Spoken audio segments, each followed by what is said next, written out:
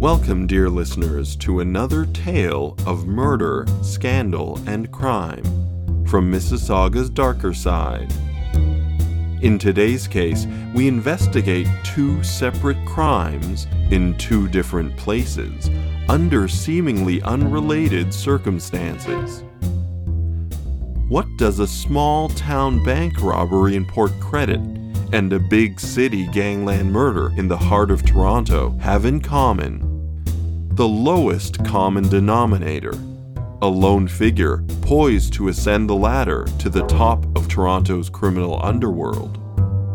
Let us introduce you, dear listener, to Mickey McDonald, the Mad Dog of Jarvis Street.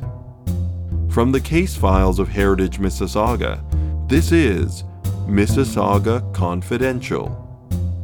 Episode 11, The Public Enemy Part 1, The Port Credit Holdup.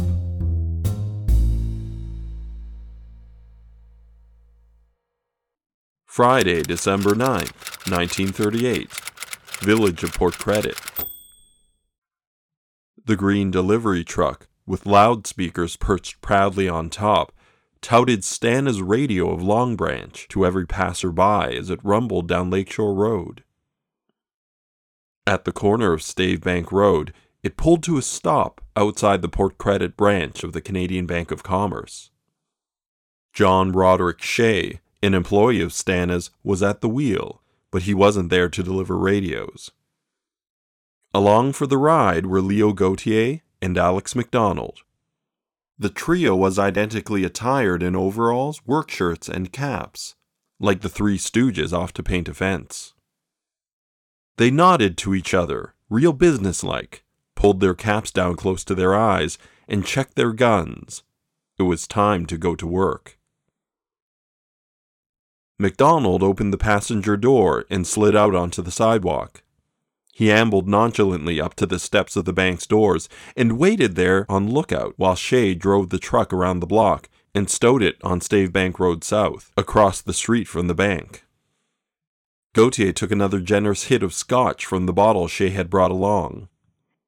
The two men exited the truck and crossed Lakeshore Road to join McDonald outside the bank. If Gauthier wasn't drunk, he was almost there.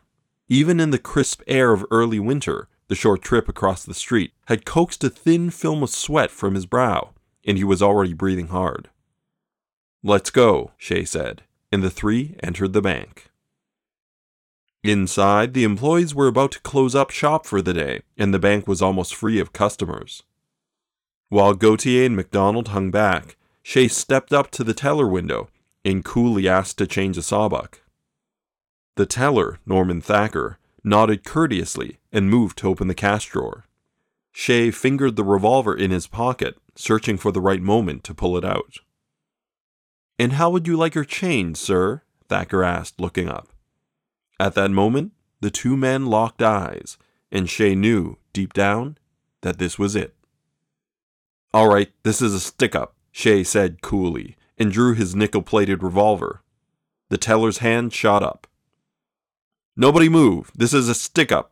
McDonald shouted behind him, freezing all other action in the bank. Young and green as he was, McDonald took cues well. He and Gauthier drew their guns and lifted their gloved hands up to cover their faces. Shea was impressed with young McDonald's facile improvisation and his ability to turn violence on like a faucet. He was a last-minute replacement after all, and it was his first bank job to boot. Must run in the family, was Shea's thought in that moment. Shea moved quickly to the bank accountant's desk, just off the teller windows. Ray Bryant was behind it. "You're going to open the vault," Shea told him. Bryant glared at the bandit, but he nodded all the same. "That's it," Shea said soothingly. "Just do what we say, and nobody gets hurt." Behind him came the ironic report from a gun. Shea swiveled to see a wisp of powder smoke coming from Gauthier's revolver. Bryant grabbed his arm and let out a scream of pain. Blood sprayed out from between his fingers and onto the crisp white pages of the ledger book spread open on Bryant's desk.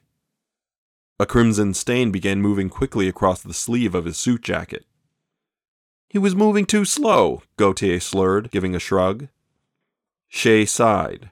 The brakes had been let go, and this trolley was starting its roll down a steep hill. All he could do was roll along with it. "Everybody to the back! Move!" he screamed. He even threw in some of his choicest cuss words to put a fine point on the command. The shock and awe tactics worked a treat, and the employees were herded quickly into the bank manager's office and made to lie on the floor. Shay shoved his gun into Brian's face and demanded once again that he open the vault. Still bleeding, Brian stammered that he only had half the combo. "Do you want a bullet through your head?" was Shay's retort. Brian had to admit to himself, and then to the bandit, that he did not. He was allowed to get Norman Thacker, and the two men set about opening the safe. As they fumbled with the tumblers, a young woman, Hilda Blower, entered the bank from the street, hurriedly rifling through her handbag for a deposit envelope. She dug it out with a triumphant grin and looked up to see which teller window was open.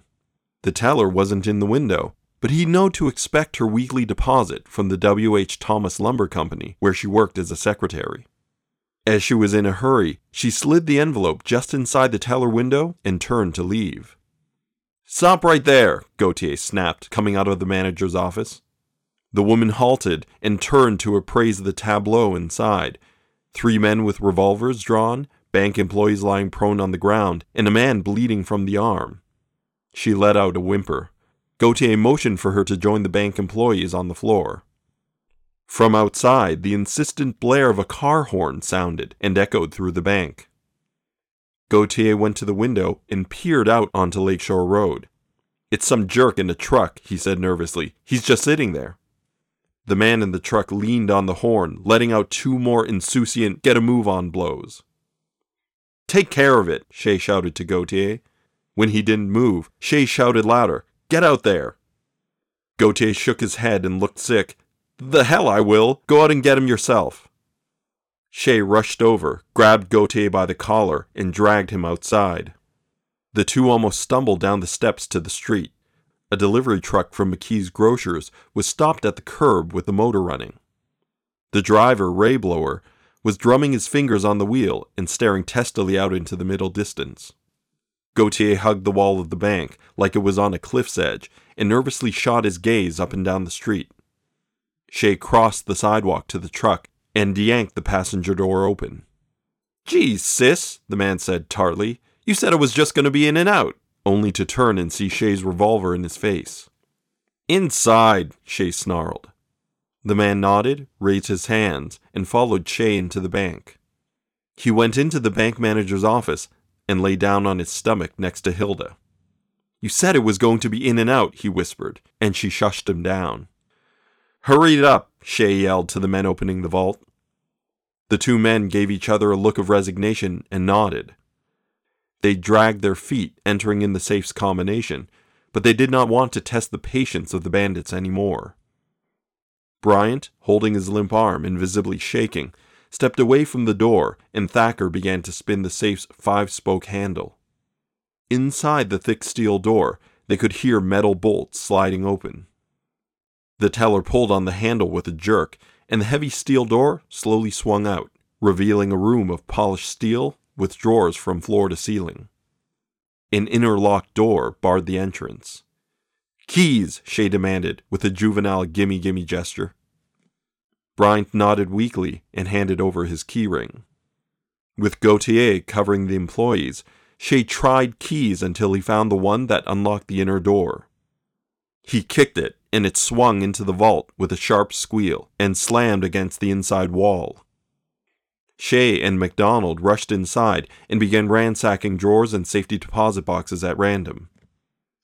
Come on, Gautier called at them nervously from the manager's office, where he was watching a gaggle of onlookers gather outside the bank as word of a robbery in progress filtered through the small village.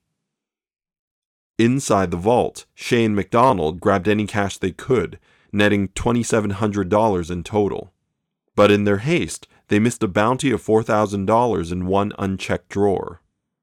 The thieves' thin disguises let them down when the physical task of holding stolen money necessitated the use of not just one, but 2 hands, and the bank employees were able to get a good look at them on their way out of the bank. The thieves pushed through the crowd of onlookers and dashed across the street.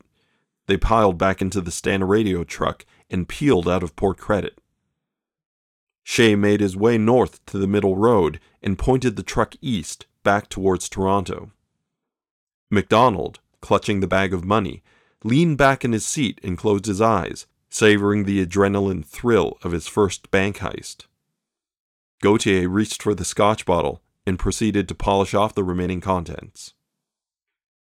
These Keystone criminals had plotted their caper less than 24 hours ago, and the Stumblebums had executed it with all the grace and precision of W.C. Fields' Dancing Swan Lake. They would learn that committing the crime was the easy part. The hard part was getting away with it. 3 days later, Gauthier and MacDonald were collared by the cops. Shay went to ground and managed to dodge the dragnet for another 2 months until he too was picked up. But here, dear listeners, is where we take temporary leave of these unpolished pilferers. Their ham-fisted heist was mere prologue to a grander criminal tale, and so we turn our spotlight to another part of the city and another of its criminal denizens, Donald Mickey MacDonald. Faithful listeners will recognize the Mixter as a familiar name to these stories of crime. This gangster had been a gangrene on society since the late 1920s. He palled around with the notorious Campbell brothers, Melville and Oscar, whose copious capering throughout Canada and the United States helped make the 30s dirty. Mickey was a background player in those tales. Here, he is the star. Born Donald Michael MacDonald in Scotland, he and his parents immigrated to Canada in 1914. Over the years, whether to dodge demerits or in disdain of his homeland, Donald MacDonald rechristened himself Mickey MacDonald. Mickey's criminal ways were forged in the crucible of poverty and strife in Toronto's East End. His rough-and-tumble neighborhood, known as the Corner, ran along Dundas Street, bordered by Church Street on the west and Jarvis Street on the east. It was ground zero for miscellany of malfeasance in the early 20th century. In his teens, Mickey fell in with a fast crowd of gamblers and thieves who made their headquarters at none other than the Chicory Inn in Clarkson. That hopping house of hedonism awoke in Mickey a thirst for criminality he would carry with him his entire life. Mickey was a man of many thirsts: women, booze, drugs, and gambling. His most voracious vice, however, was violence. Mickey was a real wolf when it came to women, but his main squeeze was a kitten, Margaret Kitty Cat MacDonald. The two met cute in 1930 when Mickey barged into the kitchen of her parents' tenement uninvited. She was peeling potatoes. He was on the run from the cops after they broke up an illegal craps game he was chucking dice in. 16-year-old Margaret was thrilled by the dashing entrance of this rakish rogue with his boyish movie star good looks. Her very own Lou Ayres, right there in her kitchen. He was, at the very least, more exciting than peeling potatoes. Kitty Cat left her parents' home and moved in with Mickey. She became the couple's breadwinner, supporting Mickey's drinking and gambling habits on her back.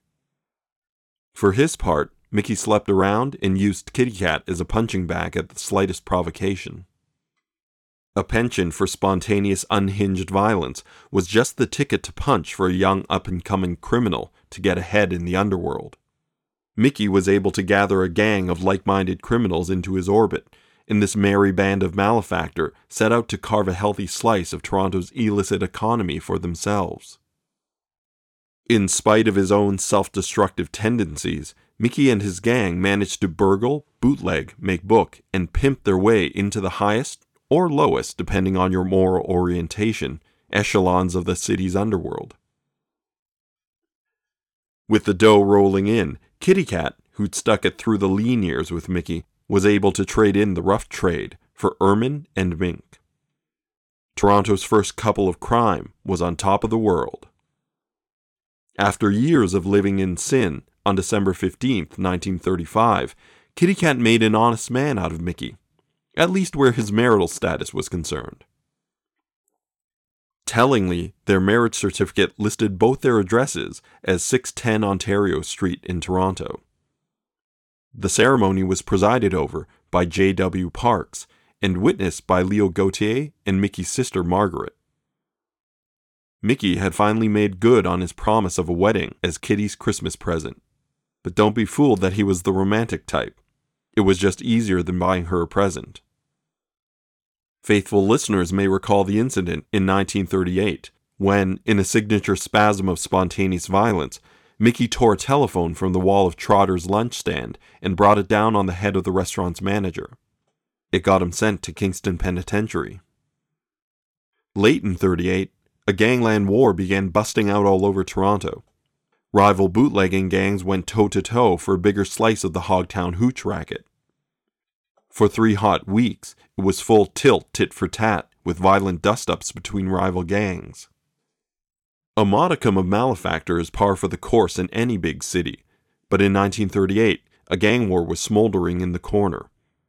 Benched behind bars, Mickey would sit out the early stages of the war, but he was about to be released, and with his team's MVP, that's most violent person, back on the streets, he and his gang would be the kindling, the accelerant, and the fuel to the fire.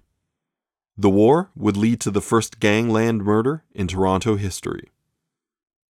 October 5th, 1938. While Mickey was waiting out his latest stint in Kingston Pen, Kitty Cat was shacked up in a Church Street apartment with another bootlegger named Charlie Dorland. The enterprising pair played house, but they also ran a speakeasy cum cat house out of the love nest. That evening, Kitty Cat was hosting a boozy shindig when Dorland was called away by a mysterious phone call. Minutes after Dorland's exit, the party was crashed by a few uninvited guests. Among them was John Cullinan, who operated a rival blind pig down the street, Millie Dinwoody, a longtime grifter and new mother, Vern Epter, who would eventually graduate from lowly bootlegger to drug kingpin, selling smack out of his Toronto shoeshine parlor in the 1950s, and John the Bug Brown, an extremely volatile ex-convict turned bootlegger whose penchant for violence rivaled that of Mickey himself. The rowdy gatecrashers raised a ruckus that resulted in Kitty Cat getting a sock in the kisser from the Bug, and her sofa getting smashed to bits. Parts of the sofa were forcibly rammed down the mouth of partygoer Norma Neary. Police were called and arrived to break up the fracas. All manner of sore, Kitty Cat went to the police to out everyone who'd torn up her place, in particular, John the Bug Brown. The problem was that the Bug had copious criminal connections from up on high. He was a close personal friend of crime kingpin Rocco Perry of Hamilton. Mickey, who had been MIA during the sofa-smashing scene, returned home just in time to smooth things over with Brown. His proposed form of reconciliation? Banding together to rob the Church Street apartment of William Lefty Thomas, one of Toronto's biggest bookmakers and bootleggers, who took bets through an intricate network of newsstands across the city. Kitty played getaway driver while the hardened heavies forced their way into the apartment. Lefty was absent, but they found his lieutenant, James C. Elder, and were happy enough to rough him up with homemade blackjack. They then proceeded to steal big and steal little, absconding with 4 cases of beer, 7 cases of whiskey, 1 bottle of gin, $2 in cash, and Elder's overcoat, before hastily making their exit. 6 days later, Mickey and friends were arrested and faced another extended stay in Kingston. The gang war continued into December, with no less than 32 robberies of bookies and bootleggers recorded in Toronto. This culminated in the shocking murder of James Windsor, a 46-year-old Toronto bookie and dance hall owner, in his Lawrence Park South house. Jimmy was making beaucoup bucks in the bookmaking biz, and it showed in his fastidious fashions. The dapper Dan was living the high life, flashing rolls of cash large enough to choke a horse. His signature flair was a diamond-encrusted white gold ring. Jimmy operated Windsor's Barbecue uptown and the White Spot restaurant downtown. The former was a popular barbecue restaurant and dance hall in Lansing, a rough-and-tumble 10 cents a dance joint, but strictly on the level. The latter was a front for his thriving bookmaking business. The wily Windsor was a whiz at the delicate soft shoe that allowed an enterprising entrepreneur like himself to dance in the ephemeral twilight between legitimacy and illegitimacy, legality and illegality. He knew just who to appease and who to push, and it served him well. Employing anonymous runners, nothing could ever be traced back to him, and he had the squeaky clean record to prove it. On Saturday, January 7th, 1939, Jimmy was gathered at the kitchen table for a steak dinner in his Briar Hill Avenue house with his family. In attendance were his 2 married sisters, Evelyn McDermott and Edith Warner, and their spouses, Evelyn's 3-month-old baby and Jimmy's 18-year-old girlfriend, Lorraine Brommel. With the dinner polished off and the T-bones picked clean, Windsor lit a cigarette for dessert. As he puffed away, he closed his eyes and pushed thoughts of business to the back of his mind. He was the unblinking head of an octopus-like bookmaking network, with tentacles reaching into cigar stores, barbershops, and factories all over the city. Keeping that machine running all the livelong day took a lot out of a man. These moments of quiet respite were few and far between. Your working stiff, looking to lay down a fin on Papa's mustache in the third, may not know the name of Jimmy Windsor, but his business was an open secret all around town. His reputation for being straight with his clients in a crooked business was the secret to his success. That's what the competition simply didn't understand. Paying out on a losing bet was spending money to make money. Dough coming in, dough going out. Money changed hands all the time. At the end of the day, your reputation was all you had. Jimmy was honest, but he was no pushover. A group of thugs had paid a call to the barbecue, demanding a weekly payout for protection. Perhaps, he wondered, that he'd made a mistake telling those lowlifes to take a hike. But probably not. Jimmy Windsor didn't bow to bullies. Yes, in this business, your reputation was all that you had. Outside on Briar Hill, the sleek form of a Ford cabriolet pulled to a stop in front of the house. 4 Toms exited the car and trudged up the snowy walkway to Jimmy's doorstep.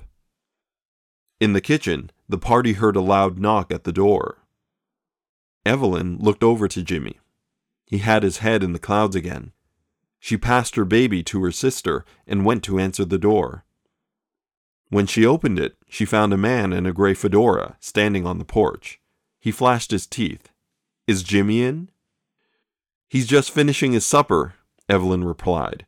But before she could finish, Mr. Gray Fedora pressed a white handkerchief over his mouth and pushed his way into the house. 3 more of his masked pals followed close behind. The man spun Evelyn around and pressed the barrel of a black revolver to her back. A firm push from the muzzle nudged her forward, and she led the crew down the hallway to the kitchen, where Jimmy was still sitting at the dinner table. "Come on out to the car, Jimmy," said the first man. "We want to talk to you." 2 of the goons flanked him and flashed their rods, making the statement more of an order than a request. Another man in a brown overcoat kept watch outside in the hall. Windsor looked blankly at his uninvited guests. If he had any idea who the intruders were, he didn't let on. "What's this all about?" he asked. The first man stepped right in front of where Jimmy was sitting and waved the revolver in his face menacingly. "Come out to the car, Windsor." Jimmy pushed back his chair. "All right," he said coolly. His voice held a note of irritation, the sort you afford a circling mosquito. "You don't have to get tough about it," he said. Maybe it was Windsor's dismissive tone, smarting to a lesser man. Maybe it was the gunsel's knowledge that Jimmy was good with his fists. Whatever the reason, this reply did not sit well with the gunsel. He reddened as anger began welling up under the man's gray fedora. If this were a cartoon, steam would surely have been shooting out his ears. Suddenly, he blew his top. "God damn you, Windsor," he snarled. Then there came a sound like a pop as the gun went off in the man's hands, right in front of Windsor's navel. The bullet tunneled downwards through Jimmy's stomach, into his leg, tearing through an artery before lodging itself in the kitchen floor. Chaos erupted in the tiny kitchen. In what might have been mistaken for rehearsed unison, the women began to scream. The men at the table jumped to their feet, throwing their chairs backwards. Clutched in Edith's arms, the 3-month-old baby, understanding nothing but its own unease, began to wail. Jimmy, swinging and swaying, staggered away from the table. "Get me a doctor, quick," he grunted.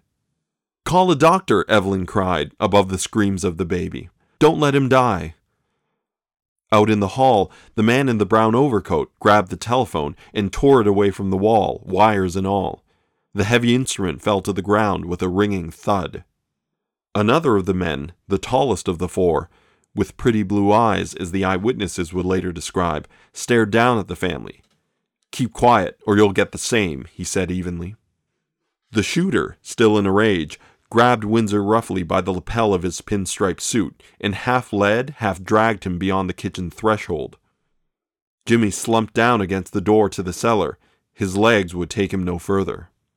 "Where's the bag?" demanded the Gunsel, still clutching Jimmy's jacket. When the dying man didn't offer up a response, he shouted it again and again, each new question punctuated with a kick to the ribs or the face. "Please, please, stop," pleaded young Lorraine, unable to stomach the brutal violence being exacted on her beau. "I can get the bag." "Where is it?" shouted the Gunsel. When the answer didn't come fast enough, he wheeled around and backhanded Lorraine across the face. He grabbed her and shoved her back into the kitchen. "Search him," barked the Gunsel, jerking his thumb at Jimmy. The man in a green fedora and the man from the hall in a brown overcoat rushed forward to go over the body. They pulled from him around $40 in cash, a gold tie pin, and Windsor's signature gold ring. The haul was worth about $3,000, but there was still no bag of cash in sight. Angry, the killer resumed kicking Jimmy, as if the secret might finally spill out. "Come on, let's go," whined the man in the brown coat nervously, tugging at the Gunsel's coat. "Let's get out of here." 3 of the assailants gave up the search for the cached cash and headed out to the waiting car.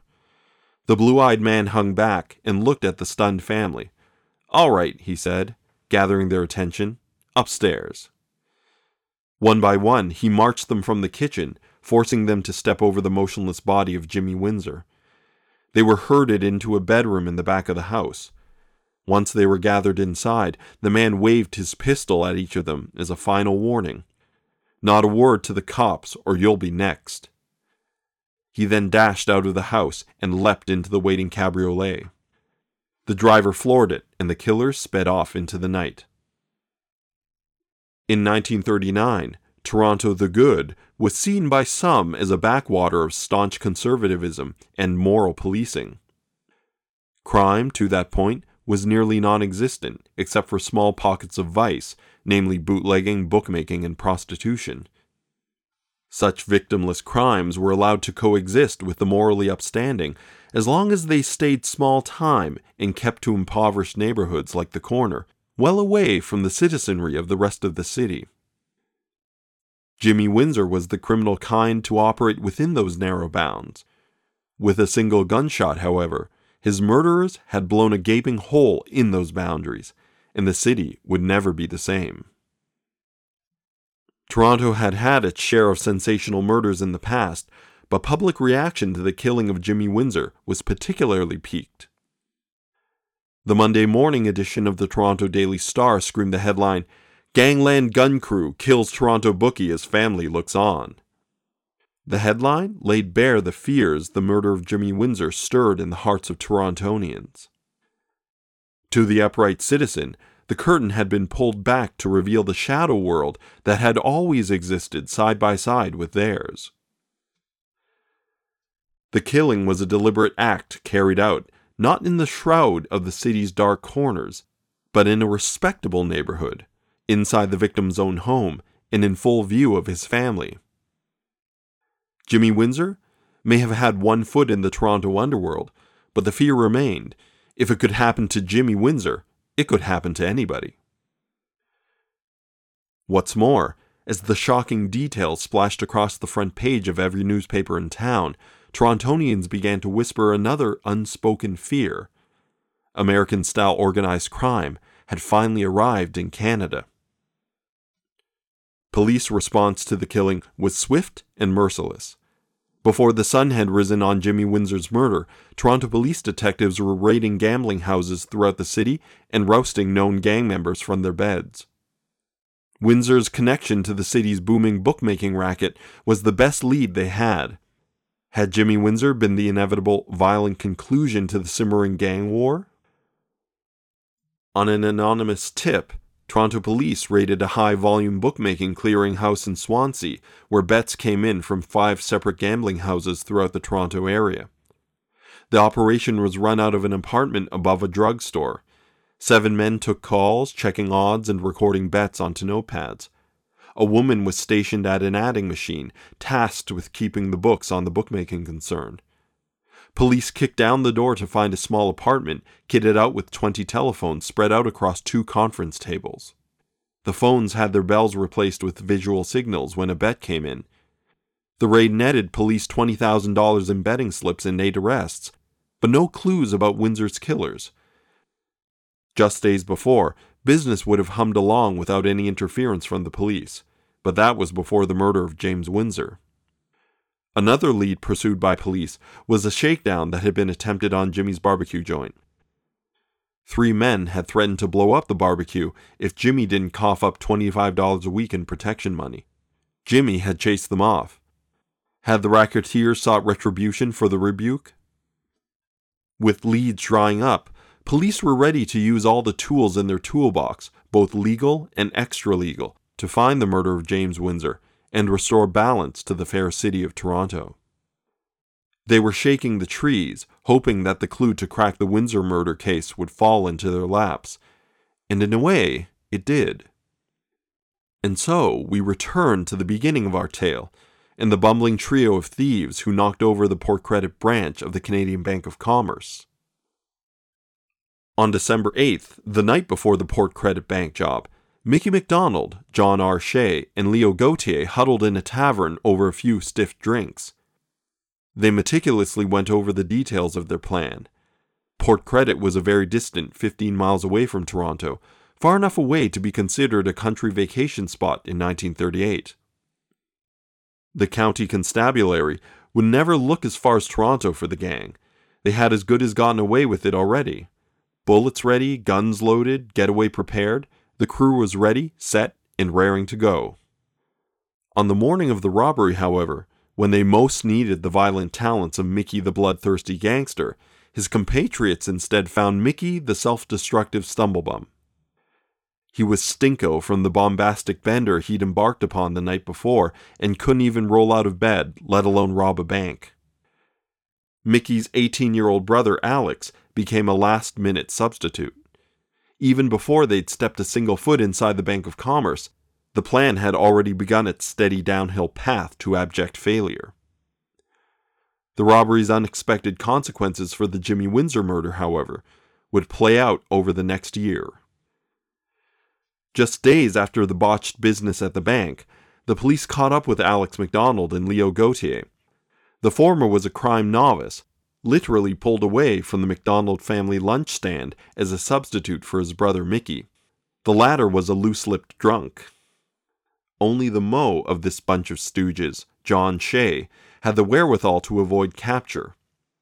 After dropping off Gauthier and McDonald back in Toronto, Shea drove the Stana radio truck back to his rooming house at 29th Street in Long Branch. His landlady told him the cops had already been there, sniffing around for him. He turned tail and ran.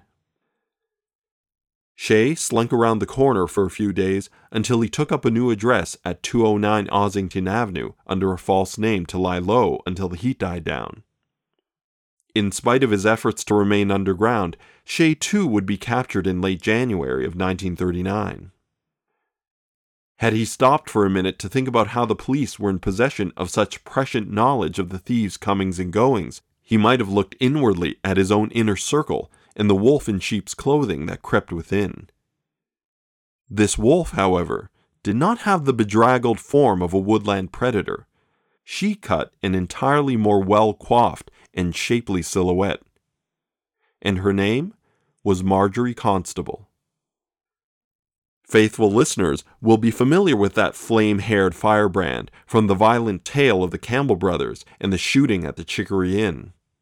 Once dubiously dubbed the robber gang queen, Marjorie was a mole whose relationships with some of Toronto's rogues gallery were more than platonic. But as Margie rubbed shoulders, among other body parts, with some of Toronto's finest gangsters, unbeknownst to them, she was playing a crooked game of her own. Marge would cozy up to a crook and then secretly sell them out to the cops, usually as soon as any whiff of reward money wafted her way. In a world of hustlers and hoods, filled with cunning men who were looking for any angle to play, Marge may have been the most cunning of all. She was hustling the hustlers and hoodwinking the hoods. At the time of the Port Credit Bank robbery, Marge was playing house with Leo Gauthier, one of the three thieves. Whether or not Gauthier was truly the apple of Marjorie's eye, we don't know, but she certainly didn't love him more than the $5,000 reward for the information leading to arrests for any bank robbery, past, present, and future. While the robbers three were hightailing back to Toronto in the Stana radio truck, Marge was already putting Bell's invention to good use, making a telephone call to Provincial Police Constable Alex Wilson. Another of our returning cast of characters from the 1930s, P.C. Wilson, architect of the acquittal of Melville Campbell for the Wyerton warehouse robbery and his turning stoolie, was a sympathetic ear to underworld informants looking to turn some sinful scuttlebutt into some quick cash. With the guileless Gauthier feeding her information about the Port Credit robbery, Marge had the goods and delivered them gift-wrapped to P.C. Wilson. Within hours of the robbery, the cops arrested Alex McDonald and Leo Gauthier for the Port Credit job. Shay, on the other hand, was safely holed up in his Ossington safe house, wisely deciding to keep his whereabouts strictly need to know. Too bad for him, the one man who knew where to find him was Mickey McDonald. If Marjorie Constable had a hard time controlling her impulse to sell out her boyfriends for cash, Mickey McDonald made no effort to control any impulses at all. To Shay's secret hideout, he invited all kinds of gangland bookies, bootleggers, and burglars, to the point where the words secret hideout held no meaning at all. When Shay complained that his whereabouts had become where exactly in the Toronto underworld, Mickey brushed him off, saying the guys were too drunk to remember anything anyway. It didn't take long for Mickey to invite Leo Gauthier, out on bail, to join the party. Naturally, word of Shay's location passed from Gauthier to Marjorie Constable to PC Alex Wilson to Toronto police detectives. On January 21st, 1939, John Shay woke up in his bed surrounded by police. He had been double-crossed, and to him, only Mickey could be to blame. John Roderick Shay hadn't been the mastermind of the Port Credit heist for nil. He'd gone to McGill University and had claimed to have a fancy job in finance before being wiped out in the big crash of '29. After that, he'd reinvented himself into a professional thief and confidence man. He also claimed he was palling around with Mickey since December 1928. If you believe nothing else, believe that John R. Shay was an expert at editing his own autobiography. Handcuffed in back of a police car, the gears began to turn. He concocted a plan that would buy him immunity from prosecution for the Port Credit Bank heist, and would also get some payback from Mickey McDonald, his dunder-headed betrayer. All he needed to do was the one thing you didn't do in the criminal underworld. Shay's plan? Finger Mickey and Alex McDonald for the Windsor slaying, cut a deal with the Crown Prosecutor, and walk away a free man. Turning Stoolie against gangland was a gamble you bet your life on, and Mickey wasn't just a criminal acquaintance, he was a close friend. If Shay made a deal, he might as well have rat tattooed across his forehead. Not only would Shay's reputation in Toronto be worth a wooden nickel, he'd have to spend the rest of his life looking over his shoulder. In spite of that, it was a gamble he was willing to make, and make it he did. Months later, at the trial of the Port Credit bank robbers, Alex MacDonald and Leo Gauthier were sitting at the defense table, and John R. Shea was a witness for the prosecution. But that is not the only die that was cast at Toronto Police Headquarters on January 21, 1939. Behind closed doors, a secret deal was being agreed upon by two parties that would be mutually beneficial to all involved. The party of the first part was John R. Shea. The party of the second part was the people of Ontario, as represented by the Crown. The goal? To take down Mickey MacDonald, the mad dog of Toronto's gangland, for the murder of James Windsor. Here, dear listeners, we read between the lines, draw conclusions, and connect the dots. We may not know exactly what was said behind closed doors at police headquarters. Those records are sealed, and will be for more than a decade at least. For all we know, those records will be sealed forever. The decision is the purview of the Information and Privacy Unit of the Archives of Ontario. What we do know is what transpired after Shea's arrest, including, crucially, the actions of no less a figure than Ontario's Attorney General at the time, Gordon Conant.